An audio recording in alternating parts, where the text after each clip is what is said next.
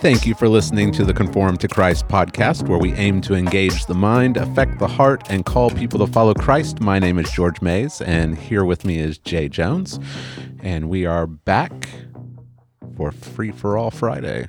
We're back. It's been a couple of weeks. That's right. I've had people tell me that they've missed it. Yep. They've been popular. The Free for All Fridays are popular episodes. They've been missing us. Mm-hmm. But let's see, we missed one for COVID. One for COVID and one for Thanksgiving. Yeah. Yep. So, but we are back. Today is Free for All Friday, and we've got several things that we want to talk about. This one will be a doozy. This will be one of those that Facebook, their little bots listen to our post, and then they shadow ban it. This one will be shadow banned for sure. We got some crazy stuff. It's going to increase in craziness as we go along, right? So we've got... I may shadow ban it myself, depending on what you say over there, Joe. Oh, man. You're going to have to show some restraint on this one. I'll have to, yeah. We're going... you got seminary presidents, their statements on critical theory. Yep. And then we're going to increase in insanity. We'll go with the female place kicker at Vanderbilt. Mm-hmm. And then we've got Ellen Page, who now says she's Elliot Page and is a man. So as this post goes on, we're just going to go down a down winding path of nonsense. Right. Just like the world we live in. Yeah. It's Free for All Friday time. Yep. All right. Well, how you doing, Jay? I'm doing a lot better. You're doing all right? I was hearing you coughing over in your office. Man, yeah, the cough, it's going to be around for a while, I guess. I'm going to have to hit the mute button. Here comes one. I feel a cough coming on right now, actually. Yeah. You're going to need to start drinking some hot tea like I've got over here. Yum. Yeah, Monday I started coughing, and it's the most I've ever coughed in my whole life in a 24-hour period. I was just at the end of the day just asking for mercy. Yeah. Like, that, I can't take anymore. My whole diaphragm, like my ribs are going to break. I don't know what's going on. And then it was better, which is good because it started finally coughing some stuff up, and it was good. Yesterday is really weird. Randomly out of nowhere, sitting on the couch, Angie's in the chair. I start coughing, and I coughed like an exhale cough without taking a breath. I couldn't do it. I cough like 20 times in a row. And then finally, when I breathed in, like I almost passed out. It was the weirdest thing ever. Yeah. It's like I could not get a breath. It's so strange. Wow. But, on the, I'm on the, what do we say? On the mend. Yeah. I'm improving every day. That's good. Yeah. So I've got type A blood. The jury is out, but I've read a few things that said it's harder for people with type A blood. Yeah. I don't know if that has to do with it or what. Had asthma when I was a kid. But did you see that the CDC is now recommending that the quarantine time be dropped down to I did 7 to 10 days? Right after you guys. Brooke would have appreciated that because I'm sure. she never got it. Yeah. And she's stuck for 2 weeks in the house. Yeah. Yeah. That's a long time, man. 2-week quarantine. If you don't have it, you're just sitting there for 2 weeks. Right. And some, it just depends on your employer. Obviously, the government has no means to make you quarantine. Mm-hmm. That's what people don't realize. You could tell the health department to go pound sand. Yeah. And be like, what are you going to do? Like, call me again? Scary. But most employers are doing it too. They're like, hey, don't come. Yeah. So it's all up to your employer. Right. If you go to school, it's just it's getting shut down. College, most colleges aren't even meeting in person. What a sad time. Yep. To go to college. Yeah. College is supposed to be fun. Hanging out, meeting friends. My friend, he was supposed to graduate from Southern this month, and they canceled his graduation. He was going to go out there and walk, and canceled it, huh? Canceled the graduation. So gonna have to wait, or are they gonna just give it to him? They're just gonna give it to him. Yeah, like my graduation this past year. What a sad graduation. Yeah. Right. Well, speaking of seminaries, Speaking of them, jump right in. Baptist Press article from November 30th. Headline is Seminary Presidents Reaffirm BFM. That's Baptist Faith and Message. Yeah. That's the statement of faith for the Southern Baptist Convention. Yeah. And they declare CRT incompatible. So critical race theory. Yeah, critical race theory. Yeah. So what the seminary presidents did, that this is called what the President's Council, I think is what it's called. Mm-hmm. The Seminary President's Council. They meet like once a year. Yeah. With the president of the SBC, correct? I think so. So right. No, the It's executive. called the Council of Seminary Presidents of the Southern Baptist Convention. So in recognition of the 20th anniversary of the adoption of the Baptist Faith and Message 2000, they reaffirmed with eagerness, that's in quotes, the BFNM's status as the doctrinal statement that unites and defines Southern Baptist cooperation and establishes the confessional unity of our convention. And they also condemned racism in any form, but also agreed that affirmation of critical race theory, intersectionality, and any version of critical theory is incompatible with the Baptist faith and message. Right. Which we already knew that, right?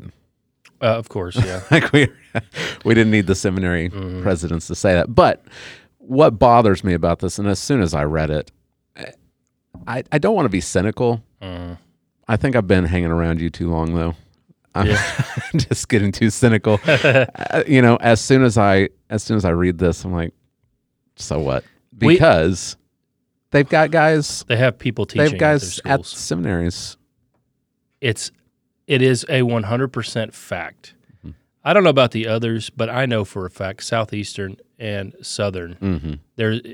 Anybody can find it. Yeah, they have professors that teach this there, and that teachers not only that teach it, they subscribe to it. Oh yeah. All you got to do is a quick Google or go to YouTube. Go to YouTube. You type in Southern Seminary Critical Race Theory, and you will find the videos of the provost and two of the. I don't know if Curtis Woods is still there. No, I don't think he's there anymore. He used to be a. Is Jarvis still there? Yes. Okay. So at least but Curtis Woods was at Southern. Right. He was on staff, so you'll see these three guys. Yeah. Using all the buzz language.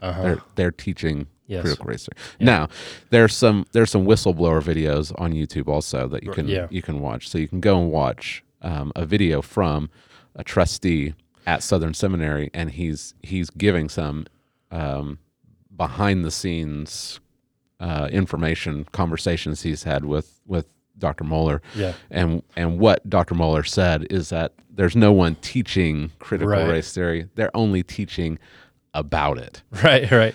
And this trustee said this is the same language. This is the same kind of language and rhetoric that was being used at Southeastern when he was there before the conservative resurgence, when they were teaching textual criticism, higher criticism that was casting doubt on the authenticity and authority and inerrancy of the scripture. They were not teaching it; they were teaching about it. JDP. So for people that don't know, back then the seminaries were teaching that the Old Testament was not written by the authors. So Moses didn't write the Torah, right? You have like 4 different authors, and none of them are Moses. Mm-hmm. Isaiah, a small, tiny portion may have been written by him, but probably not. And there's a couple different authors for that. So, and the Gospel of John surely was not written by John. It's written by this community they call the Johannine community, several hundred years after the fact. So this is the type of garbage and liberalism that was being taught. But they use the same excuse. They're like, oh, well, we're not teaching it. We're just teaching about it. Right. But really, all the teachers were liberals. Yeah, they were teaching it. And they all believed it. Mm-hmm. My dad went to Southern Baptist Seminary at the same time as that whistleblower, but he went to Midwestern, and he said flat out, my New Testament professor would tell us the miracles didn't actually happen. These miracles aren't real. They're just the way people talk about these amazing things Jesus did. Jesus' miracle he didn't feed the thousands. He just got people to share. Yeah, and the same kind of kind of trying to put out fires Right.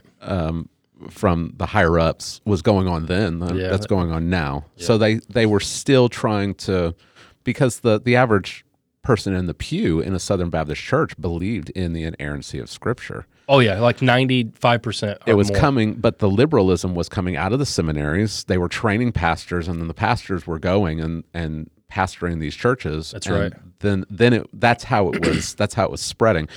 But they were the higher ups were trying to make it seem like, oh, everything's fine. We're not teaching. Yes. We're not teaching it. We're teaching about it. Keep giving your money to us. Right. It's the same stuff that's going on now. When Resolution 9 came out a couple of years ago, no one in the pews knew what was. Nobody knew what that meant. It was being ramrodded through in the convention with this resolution. No. They tried to just lump it in with a bunch of Yeah. other resolutions. It finally had to be separated. But people were voting for this resolution. They had no idea what critical race theory was. They didn't know how it was an analytical tool. The messengers that go to the SBC, they're going to affirm all of those resolutions because they trust the committee Right. on resolutions, right? Mm-hmm. And they took advantage. Really, they did. They Absolutely. put a resolution, critical race theory, intersectionality. The regular Joe people, not even the regular Joe, educated pastors Right. didn't know. Like, remember, I had that Oh, yeah. conversation. Local pastor here at a Yeah. large church in our town. Mhm. He has a doctorate degree. He may have two. I can't remember. He's educated. He's young. He's up with what's going on in the world. And I remember having lunch with him after the fact. He's like, I don't even know what that is. Yeah. I'm like, yeah, and that's how everybody Right. that was there were like And these- you, and and these they re- just voted on Yeah, it. and these resolutions, they're not made known until you get there. Yeah. Like you've got like a day to look over these. Mm-hmm. And with something like critical race theory, you need some time to research it and understand it. Now, hopefully, more pastors have educated themselves. You've had Founders that has released their documentary on it. There's been article after article written about it. Hopefully, by now, people Right. are understanding what critical race theory is and intersectionality, and they're understanding how it is incompatible with the Baptist faith and message. We would completely agree, but they need to be aware. You're going to have people, if you follow Baptist Press or you follow any of the seminaries or any of the seminary professors or presidents, they're going to be cheering this on. Right. Oh, look, the 6 seminary presidents, they've gotten together and they've said it's incompatible. Sure. Great. But what is actually going on at the seminaries? Are they speaking out Exactly. of both sides of their mouth? So you need to be careful. You're going to want to jump on this and say, yeah, this is great. But you need to have a healthy dose of skepticism because there are firsthand accounts from people that say this stuff is being taught at these seminaries. Yeah, you need to listen to the trustee. Mm-hmm. That was a very troubling. Yeah. The things he's talking about, Dr. Moeller, he appears honestly to be a compromised man, Yeah. to be two-faced, Yeah. just flat out two-faced. I began to notice, hey, like probably a lot of people, when he was questioned at Shepherd's Conference in front of a lot of people, and he just threw his hands up in the air. It's like he got caught. Because Right. what they're trying to do is say, hey, you say on your briefing that you're against critical theory, but what you do, and he kept saying, well, look who I platform. Well, the problem is people are looking at who you platform. They're looking at your teachers. They're looking at your provost. Right. And it looks like you're talking out of both sides of your mouth. Yeah. And he got caught. And the relationship between him, I think, and John MacArthur ended like that weekend. It seems like that. Yeah. It was Russell Fuller, the Hebrew professor that was Yeah. fired several months ago. He said that Mueller went on a rant against John MacArthur Yeah. because of the statement on social justice. Yeah. Yeah, there's a lot of stuff going on, and you need to be aware of it. You can go online and you can find Southern Seminary trustee. Find his video. It's about 30 minutes long. Yeah. This guy's not. You can go to. And this guy isn't a kook, man. This is no. This guy was a officer in the Navy. Mm-hmm. Gets out of the Navy. Yeah. Goes to seminary. Then goes back in the Navy as a chaplain. Mm-hmm. Serves like 30 years. He's a pastor. He's an evangelist. Now he's a pastor and evangelist. Mm-hmm. Yeah. So this is a mentally stable, intelligent person. Yeah. Yeah. This guy's not a kook. You can go on to Conversations That Matter with John Harris. He's had a conversation with this trustee and Russell Fuller and another whistleblower, a student from Southwestern, and they talk a little bit more about some of this stuff. So it's really easy, and you want to believe what these guys are saying, but you do need to have some skepticism. And I'm always reminded of Proverbs 18:17 that says, "The one who states his case first seems right until the other comes and examines him." Mm-hmm. Like you can't just believe everything that's being put out there, because as much as I hate to say it, Baptist press, it's propaganda for the SBC. Yeah, it is. So you just have to be careful. And a lot of times these guys are above examination. Mm-hmm. No one can examine them. Yeah. That's why the trustee's video, I think, is very good, because he's a trustee. Right. He had access, and he was able to question. Yeah. Yeah. One of his comments was pretty troubling. He said something to the effect of, you get this kind of vibe from the seminary that we, the intellectuals, know what's right. Yeah. We know what's right and what's good. You just need to trust us. Yeah. Right. A couple of weeks ago, Baptist Press again, they had an interview with Dr. Mohler, and Dr. Mohler was essentially telling Southern Baptists we need to get off of Twitter and get in the same room, because when we get in the same room together, we always come to the right decision. Right. I guess completely forgetting Resolution 9 and when all the Southern Baptists were in the same room. But this trustee, he said, I've been in the same room, and it doesn't help because you've got these guys, and he said some pretty damning things about Dr. Mohler. Things like Mohler is a smart guy, and he knows if he can get you in the room, that he probably can convince you that his position is the right one. Like it's sad seeing someone like Dr. Mohler being talked about like this, and I hope that he will be a little bit more transparent in the future. But so anyway, I just bring up this article because Southern Baptists need to have some skepticism.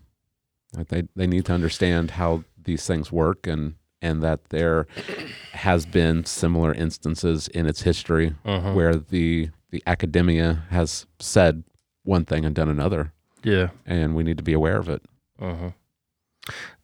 The way the SBC is going now, it kind of reminds me of like a heavy, bloated federal government that no longer represents the people. Yeah. And we can get into that another episode, talking about NAM. I think that's a perfect example of that. Oh, yeah. But we got to move on. Lots of stuff going on. We got some other crazier stuff to get to. Yeah, right. In particular, George, the kicker at Vanderbilt. You've heard of this story? Yep. Sarah Fuller, the trailblazer. She's like Wonder Woman. That's the way of these news articles. I am expecting her to, next time she plays, to pull out a lasso and fly through the air and knee drop the guy that fields her kick. So give a little bit of background before we jump into all the specifics. Okay. Like, what are we talking about? All right. So this Sarah Fuller, she's a woman. I mean, I think she's like, a senior. So she's done playing soccer. She played her last soccer game. So she's a grown woman. I don't know how old she is, like 21, 22. She becomes the first woman in history to play in a college football game and a Power 5 college football game. She played for Vanderbilt against Missouri, and it was, it was major news this past weekend. And people have been talking about it all week because she's such a great hero, a trailblazer. She's broken the glass ceiling for football. That's the story. There it is. So the way the story is, and she's been talked about, you would think this lady, she climbed and clawed her way from the bottom of the dregs of high school football, earned a spot on a Division I football team. She was practiced for 4 years. She was grinding it out. Finally made the starting lineup and did it. Yeah, she was named the SEC Player of the Week. Yeah, but here's reality. All of the team's place kickers got put on COVID protocol, so they had nobody. And so they grab a soccer player. This lady, I guess she's a goalkeeper, and they have her do it. But she had only been practicing with the team from Tuesday. Of last week. But she practiced like 3 times. And kickers, when they practice, they just kick balls. They don't do anything else. But so she's there for 3 days. She plays. Now, the big moment came on kickoff of the second half. So I guess Vanderbilt received to start the first half, and the team did so terrible, they never got down the field far enough to kick a field goal. So the place kicker never got to go. Punter just kept punting. So they get a free kick to start the second half. They have to kick off to their team. So that was her opportunity to shine, and she came in, and she kicks the ball. She runs at the ball. She kicks the ball. Now, it's debatable as to whether she actually had a legit, like it was a good kick or not. Some people are saying this kick is total trash because it looks garbage, right? If you don't know football, it looks like she totally messed up. And that's still a possibility, by the way. She kicks the ball maybe 30 yards to the right. But there is a play called a squib kick where you would do that on purpose. It's pretty much you're giving the other team the ball at the 35 or 40-yard line, guaranteed to tackle them. They're not going to run the ball. Sometimes you do that when you don't want to kick the ball to like a super stud in the back, the far back of the field, because he's a threat to run the ball back much further than 35 yards. So they'll do a squib kick, take the ball out of their hands. But they've called it a squib kick, but I'm not so sure it's not just a reaction to her messing up the kick. Yeah. Because they're down. They're getting smoked at this point at halftime. The game's pretty much over. They have to play the second half. They haven't scored at all. And so it's not a great time maybe to do a squib kick. But whatever. That's beside the point. Whether she did it well or she didn't do well. That's the story. She's hailed as a hero through the media, a trailblazer. So we just need to talk about it a little bit. Let's talk about it. You had to explain the squib kick to me because I'd never heard that before. Yeah. And to give her credit, she's a soccer player. She can kick the ball. Like she's not. It's not like she can't kick a ball. Right. So yeah, she can kick a ball. Yeah. But lots of things to talk about. Let's just talk. You want to hear the clip of her? Well, the first thing I've got the clip of her, the interview. Okay. Where she's let's hear the interview. Yeah. Well, Sarah, you made history today. The first female to ever play in a Power 5 football game. What emotions are you feeling now that you've reached such a milestone? Honestly, it's just so exciting, and the fact that I can represent the little girls out there who've wanted to do this or thought about playing football or any sport really, and it encourages them to be able to step out and do something big like this, so it's awesome. We were all patiently awaiting the entire first half, hoping we'd get to see you take the field, but you come out after halftime, you take the field for the kickoff. What was your mentality in that moment? Honestly, I was just really calm. The SEC championship was more stressful, if I'm going to be honest. But I was really excited to step out on the field and do my thing, so. Throughout this week, as the story has gained prominence and taken to the headlines, I know you felt a sense of responsibility to use this platform for something bigger than yourself. What message do you hope was conveyed by your involvement today? I just want to tell all the girls out there that you can do anything you set your mind to. You really can. And if you have that mentality all the way through, you can do big things. So. Well, Sarah, you paved a Okay. All right. So that's where I wanted to go with this, Okay. Jay. All right. All right. This is a big deal. Yeah. I'm looking at the tweet from Fox College Football where it said her story made. Okay. All right. Again, can I just remind everybody, she did not make the team legitimately. Right. She did not earn a spot on the team the way everybody else earns a spot. She's not even a walk-on. She's not scholarshiped. She's not a walk-on. She only got in here because all of the kickers had COVID. And I'll say, not only that, I think it's a stunt because they had their punter. Their punter could kick the ball, right? So whatever. I don't want to take away what you're going to say, but just a reminder. Yeah. Like she's talking about it. The interviewer's talking about it like she made the team legitimately. I just want to say, no, she didn't. Right. So I want to be careful how I frame this. Okay. Because this is not to denigrate female athletes. I mean, your daughter is an athlete. Yeah. I've watched videos of her playing softball, and she's a beast. Yeah. Like she is very good. Yeah, my daughter's a phenomenal athlete. Not only is she great she could play. My daughter next year could play high school baseball as a 9th grader. She won't. I'm not going to allow her to. She'll play softball. She can long jump 14 feet as a 13-year-old girl. Like that's a long ways. So yes, you're right. And I don't even want to denigrate Sarah Fuller as an athlete. She's been playing soccer.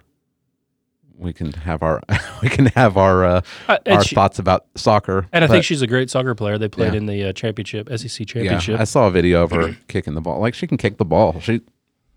So this isn't anything against her as an athlete. Right. But I do want to ask. I want to piggyback off what she said in that interview, that she wants little girls to know that they can do anything that they set their minds to. Right.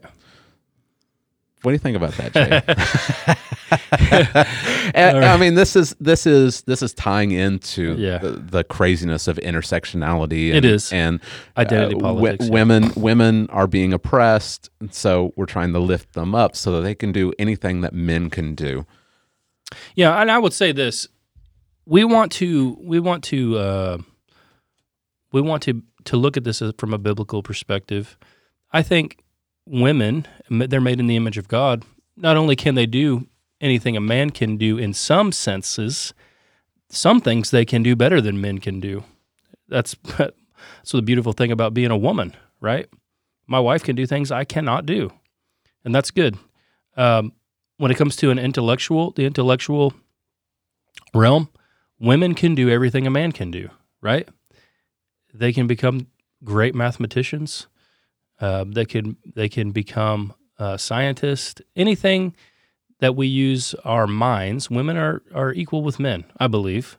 They may process information differently, and that's good too. You know, we all have different ways of processing information. So I would affirm that.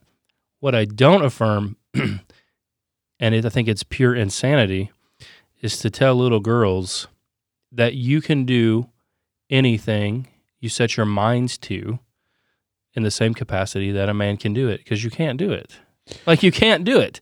You cannot physically do what men can do. It is not possible. And there's evidence just in this instance that the world knows that. Uh-huh. There's a reason why she is in the position of a kicker, Right. and not in the position of a linebacker Right. or a running back. Yes. Right. Yeah. Uh-huh. Yeah.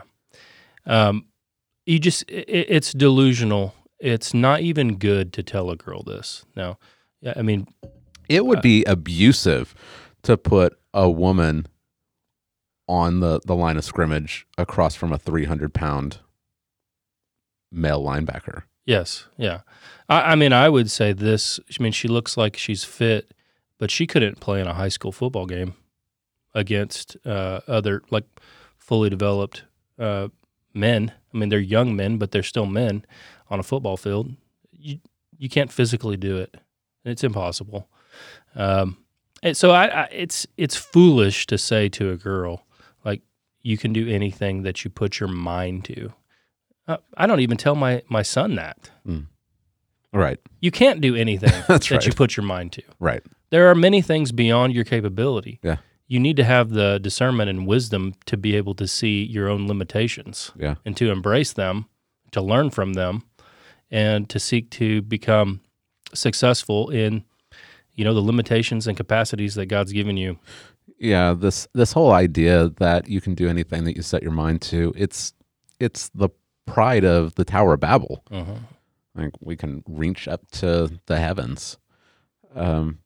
It's thinking more highly of ourselves than we ought to. Yeah. And it's a denial of the providence and sovereignty of God, where He's placed you in a particular play, a position. Yeah. Right. And that all the root of that is He's made you a man or He's made you a woman. Yeah.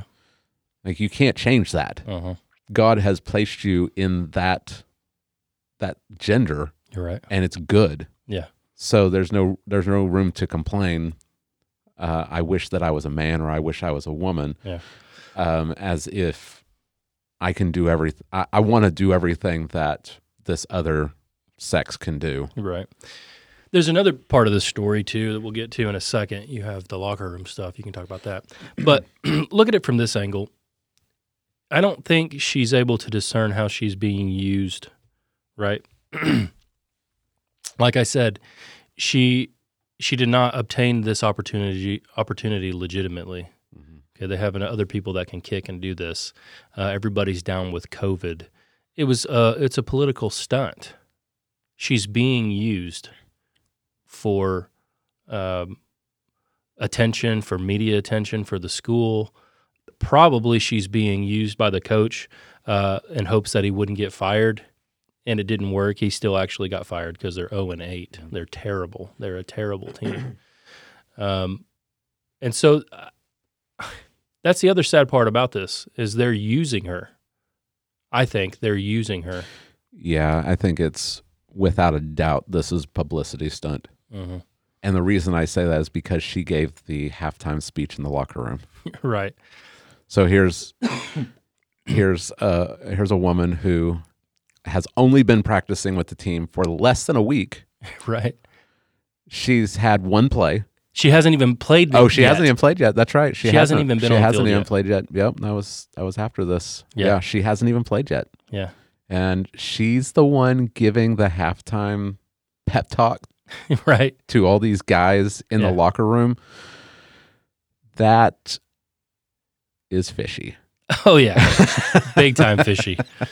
Can you imagine working your whole life? Like, I know how hard like Drake works, because he wants to play college baseball. But just imagine it were football, and you've worked for, the past 8 years. You've beaten out 99% of other men on the planet just to play college athletics. Yeah.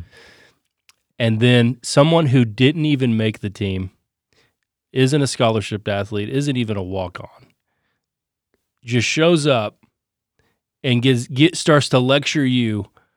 She's lecturing them on not cheering. Right. Like, that was the gist of her speech, is that she was chastising them for not cheering when the team did something good. Yeah. And how they need to be cheering. And she said, we need to be supporting one another. If we get a first down, if an interception happens, it's our fault. We need to be lifting each other up. That's what a team's about. Yeah. I can only imagine what the guys sitting there having to listen to this were thinking. And then the cherry on top is when she was being interviewed about it. She said that after the speech, she said she had coaches come up to me and say, I've been wanting to say that for a while now. I don't believe that. I don't believe that at all.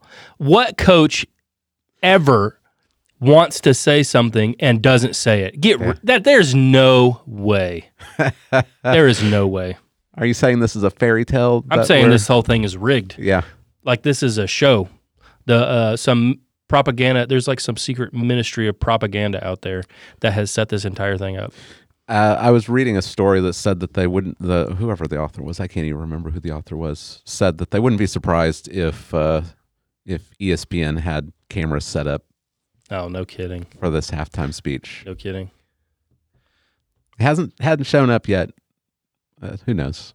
To me. It's all a stunt. There have been a few people. Everybody else. I mean, most people are scared to say anything about that. There are a very, very few select sports commentators that have called question to it. But you know, they're going to get roasted. Oh yeah, They're going to get attacked on Twitter. Now, because of intersectionality, of course. But my whole thing is like, look, how can you not see she's being used? Well, she didn't even make it legitimately. That's what they're trying to sell to you. Yeah. She did not make it legitimately. That's the irony of critical theory and intersectionality and feminism. Like it all, you take it and you run with it, and you end up abusing women. Yeah. Like the modern feminist movement, it doesn't lift women up, it abuses them. It turns them into men. And the good design that God had for us is that we are different. Mm-hmm. Men can't do everything women can do. Women can't do everything men can do. And that is part of God's good design, because we're not meant to be standalones. We're meant to complement each other. Yeah. Women are meant to be the helper for men. Mm-hmm. Men can't do what they're supposed to do without women. Yeah. And so to make a woman into a man is to deprive a woman of her womanhood. Mm-hmm. And it's also to deprive men of the helper. Yeah.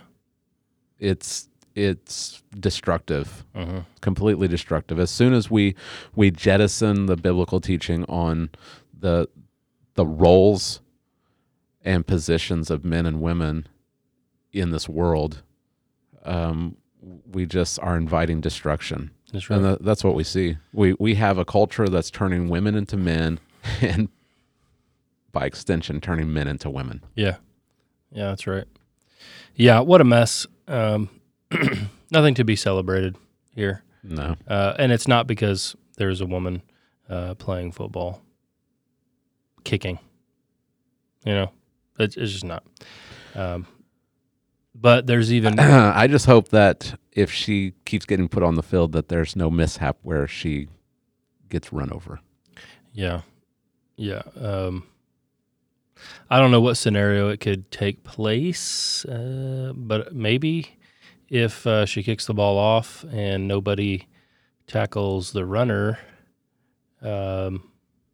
she's the last one left to try to tackle him, and then she gets smoked. That's a possibility. Probably what would happen, though, is she'd shoestring tackle them. She'd run over and barely trip them by their toes, and they'd fall over, and she'd become the most glorious woman ever to grace planet Earth, a hero. Yeah. There would be statues erected in her honor.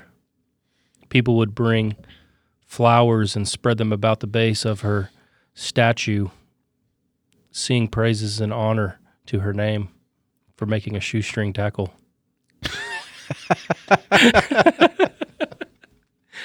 Oh, George, you know I'm right. You were starting to wax eloquent there for a little bit. I thought you were going to compose a poem over there. Well, we could compose a poem to her. Maybe we'll bring it on next time. I'll leave that to you. This is how legends are made, George. Yeah. She's Diana. Let's just call her Diana. I'm not going to do that. Diana Fuller. All right. Well, we got something even crazier. So speaking of women wanting to be like men. Oh, yeah. This is the one that's going to get a shadow banned. It really is. Yeah. We've got what was her name? Ellen Page. Ellen Page. Okay. Tell us who she is. Some people may not even know who she is. I first saw her. This may be her first role in Juno. Did you ever see Juno before? I don't know. What's it about? About a teenage girl that gets pregnant. No. Well, she was nominated, I think, for Best Actress Okay. for her role in Juno. She was Kitty Pryde in the X-Men movies. I Go through I can see it now. Go through the walls. got gotcha. Yeah. And she's co-starring in the Umbrella Academy on Netflix. Okay. Which is a superhero show. All right. She's been in. I'm sure I could look up some other stuff that she's been in, but those are the three that off the top of my head. Okay. Actress. Well, yeah. She's an actress. White female, and she was a lesbian, correct? Yes. Yep. Married. Wasn't she? She's married. Yes. Yeah. Well, according to Emma Portner. According to the world standards. Yeah. Yeah. Yeah. Okay, so something happened. What happened, George? She came out a couple of days ago and said that she is transgender. Okay. She had a long post that she made announcing this. Yeah. On Instagram. Yeah, I saw that long post. Yeah. So now she wants to be called Elliot. Elliot Page. Yeah. Elliot Page. Well, so now she's a white man. Is that right? That is correct. And we're going to see if there's any kind of intersectional consistency in Hollywood. My guess is there will not be. I saw a tweet yesterday that I really enjoyed. Okay. It was announcing this. It was the article. And says, "I am so proud of Elliot Page for transitioning and becoming a beacon of hope for humanity.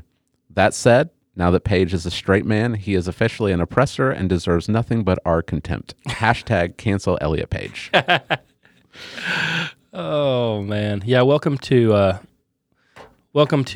the oppressors. Yeah, welcome to the patriarchy. Yeah, right? she's part of the patriarchy. Now, if she wants to be a man and she's married to a woman, she would be a straight white man. She's a straight white man now. So she's just in the oppressive class. Yeah. So that raises all kinds of questions, right? It does. Like where do the intersections hit? Because transgender, that's an oppressive. That's an oppressed. Yeah. Class. That's the most oppressed. Most intersections. But as a straight white man, you're also in nothing but the oppressed. It's like the oppressor category. It's like balancing an algebraic equation. Yeah. And now she's lost all intersections. Mm-hmm. Yeah. But we all really know what's going on. All right. Right? I'm not going to be calling her Elliot. She will get so much publicity. Oh, yeah. She will make so much money from this. It is, it's for her, it's the greatest career move she could have ever come up with. Yeah. Right. Yeah, so this is what's weird is in her announcement she announced that she was transgender and queer. Yeah. And I don't even know how that works. Like, are you a man married to a woman, or are you a woman married to another woman? Well, I don't think that they use the word queer anymore in the LGBT community how they used to, which just meant that you were homosexual. I think it just means now like odd. So it's going back to what queer actually means? So. I think it means odd or not part of the... Strange? Yes, not of the part of the normative. Hey, I can get on board with that definition. I think that's what she's I mean, that's what the word meant before the Ministry of Truth got a hold of it. Yeah, that's right. And changed it. So what I was thinking, and what I had even joked around to you about is, I thought you were married to a lesbian. Right. What happens now? Well, somebody tried to ask him that question. Yeah, you directed me to this article, and I never thought I would go on pinknews.com, which is like the news source for the homosexual community, apparently. Right. But You directed me towards this. Yeah. So, yeah, there was a Twitter user that commented and said, "But now you know you have a husband. I hope you are not a lesbian." Right. And so trying to ask, this person's engaging with her lesbian partner. Oh, it was on Instagram, excuse me. On Instagram. Yeah. And so kind of the question is, if you're a lesbian, like, how are you still married? Because now she's a man. Right. So you're attracted to men now? Right. How does this work? Yeah. And her response was something like, it's none of your business. Yeah. I hope you know my sexual preferences and gender identity are none of your business. Like, what? Right. After this long Instagram post. And publicity. Yeah. Everywhere. You've made it everyone's business. You've made it everyone's business. Right. You posted it all over social media, and now it's none of your business because someone is questioning. Right. Someone is questioning what is even going on. The absurdity of your worldview. Yeah. And a very clear, and I mean, it's such a contradiction. Okay. Here's the contradiction. Spouse says, I'm a lesbian. I'm attracted to women. Now the partner says, I'm not a woman. I'm a man. Everyone in the world has to now address this person as a man. Yeah. In every way, they're a man, right? So what happens to your former partner who is a lesbian? Yeah. Oh, well, it appears that she's also attracted to white men. Yeah. All right. So Because it's all fluid, right? And that's what she says. Uh-huh. She says something like, my sexuality is very fluid. Yeah. Thank you. Uh-huh. Yeah. And that gets... I'm as fluid as can be. I'm as fluid as can be. Yep. Okay. This is what I was thinking about as I was contemplating these matters. For the longest time, we have been told that those of the homosexual community are slaves to their biology. Correct? Just born that way. Born this way. Now, that's not true. We know that's not true. Mm-hmm. There have been several scientific studies that have been done. Most notably, there was a massive twin study done in Australia. I should have grabbed the book so I could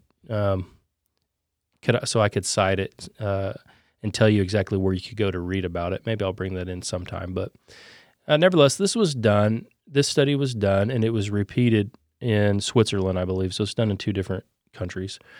Here's how the study goes. They take the National Registry, Adoption Registry. They find all twins. So they have these twins who were separated at birth and adopted to different families. And they studied thousands of them. And what they wanted to find was if one twin was homosexual, if you were born this way, the other twin would also be what, George? You'd think that they would be identical. Yes. And what they found was that was not the case in the majority of the cases. Yeah. Which then proves it's scientific. Yeah.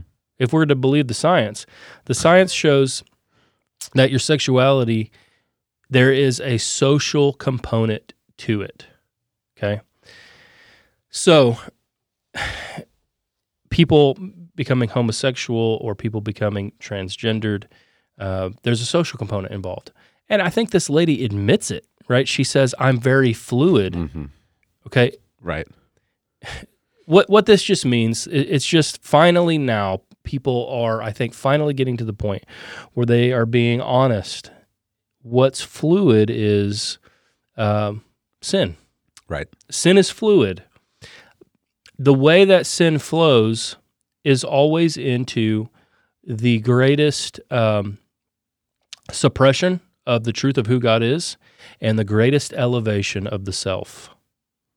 And you can take that across any spectrum of sin. It just happens to manifest itself often in sexual matters. Right. But now even beyond sexual matters, we're talking about defining reality itself. That's what the transgender movement is about. The transgender movement is it is the movement of Babel. I mean, we'll talk about, we've talked about before, there are two cities in the Bible. You go all the way back to Babel, the Tower of Babel. That's the city of man. This is Augustine's city of God, right? And the city of man, it's man elevating man, it's oneself. And promoting, they want to determine their own morality, their own future, their own destiny, apart from what God says. So they're in rebellion. Well, you know the story. God scatters them off the face of the earth. But everywhere man goes, they rebuild Babylon. Right.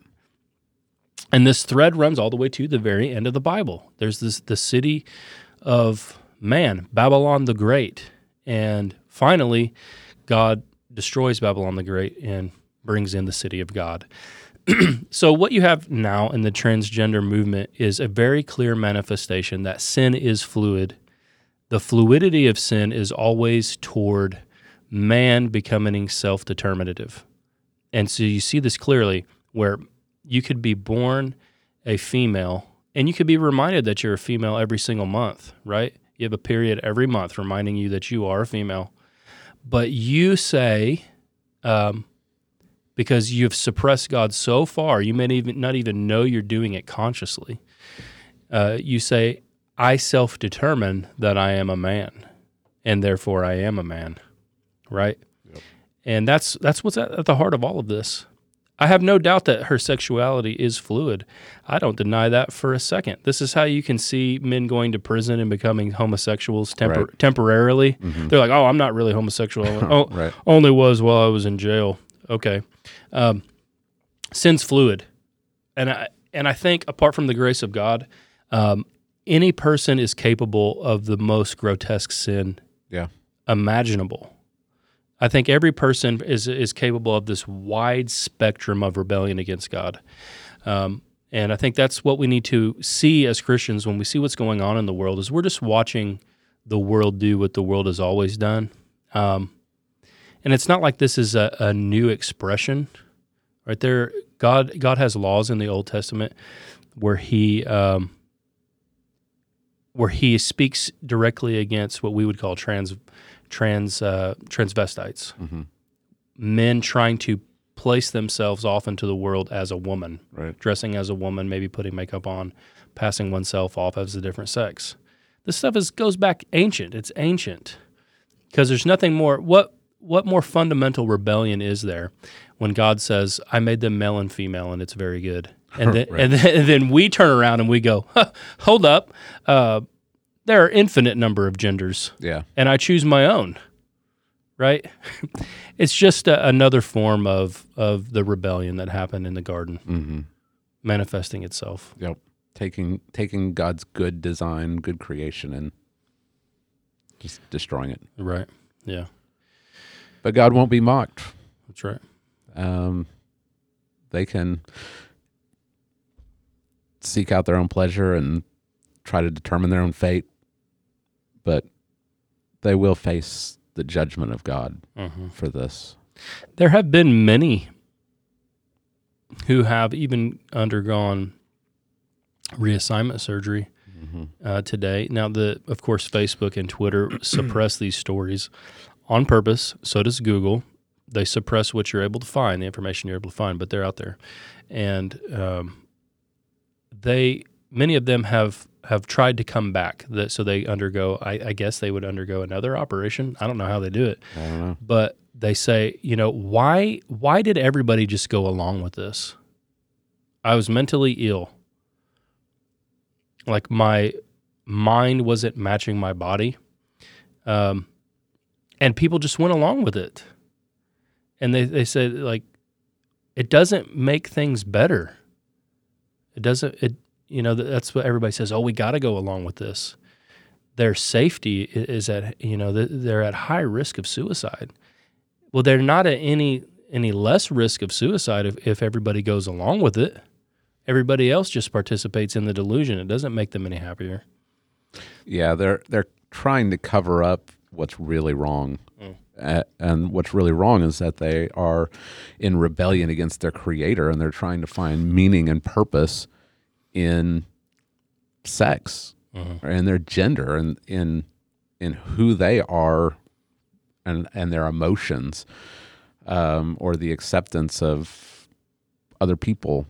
Like they're chasing purpose and meaning, but they're not finding it because they're looking for it in all the wrong places, and their only hope for a homosexual or transgender or whatever you want to call yourself is the gospel. That's right. And that's the good news, is that there is hope even for the most sexually perverse person.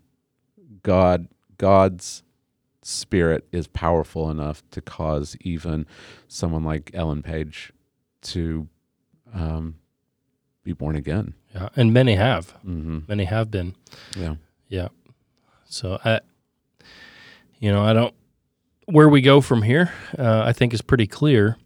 The world will continue to go this way until what they want is not. They don't want tolerance. What they want is participation. They want you to approve of it, to lend hearty approval to it, Mm-hmm. and to be for it. Yeah. Yeah, they want you to celebrate it. And we simply can't. We simply can't. We can't bend the knee to this stuff. We have to stand firm, be true to what the scriptures tell us, and know that we live in God's world. That's right. You can try to suppress it, but you can't escape it. Yeah. Yeah. So I think hopefully in the story you've seen kind of the absurdity. We want to show the absurdity without being mean about it, but it is very apparent what happens with Ellen Page, now Elliot Page, with her partner, right? Mm-hmm. I'm a lesbian. We're born this way. Who are you to say anything against me? Oh, but actually, it's fluid. Yeah. And now I can change it, and right. I'm actually attracted to men. Right. And what they're doing and what they're assuming that their critics are doing is just saying the stuff based on preference. Right. Like they're assuming that their critics are they just have a different preference and they're bigots. Uh-huh. But we're not saying that this is wrong because we think it's wrong. Right. We're simply affirming what God has already said in His Word. Right. Like he's the authority. God has spoken. His Word is the standard, and we have to obey. Uh-huh. Yeah. Yeah. We again, it just gets down to who gets to define reality, and if you just simply ask that question, you will be hated for just affirming that we don't define our reality. We believe God defines our reality. So the fundamental issue is who gets to be God. It always goes back to that. And even you could even say that to someone you're having this conversation with. You are trying to be God. You can't be. You're not God. We are meant to live with a Lord and Master in His world. And when we don't, we self-destruct and we destroy those around us.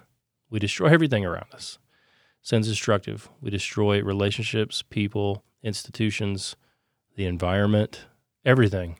Yep. It kind of reminds me of this dog that I have. Is it wrong of me to compare humans to a dog? It depends how you do it, I suppose. Well, here's how I'll do it. So I got this dog. She's high-powered guard dog. Cane Corso. They cannot live without having a master, right? We bred dogs, humans bred dogs to have their traits. Right. Well, this dog breed has to have assertive people in its life. It cannot be in charge. It wants to be in charge because it has a dominant personality. So it wants to be in charge, but deep down inside, it can't be in charge. It needs to thrive and to live. It has to have a master. And then when it does have a master, it really thrives for what it's made to do. But when it doesn't, it becomes dangerous. It can become a dangerous animal. Mm-hmm. Not only destroy things around it, but self-destructive. And that's exactly who we are. We're designed to live under the lordship of Christ. And when we buck against that, we're dangerous to ourselves. I don't know if that was a good illustration, George. I hope it was. Yeah. I hope it was. Just run with it. Just run with it. But, I mean, I think it should be apparent and obvious. We're not good at running the world. We're terrible at it. Yeah. We are terrible at running the world. So, Free for All Friday, George. What a doozy. I'm spun out. Are you? We're at an hour. What do you say we shut this thing down? Yeah, sounds good. Take us home, George. I think we've mined this for all we're going to get. Right? Yeah. All right. Well, thank you for listening. Hopefully this has been beneficial for you as we have looked at some events that are going on in our world.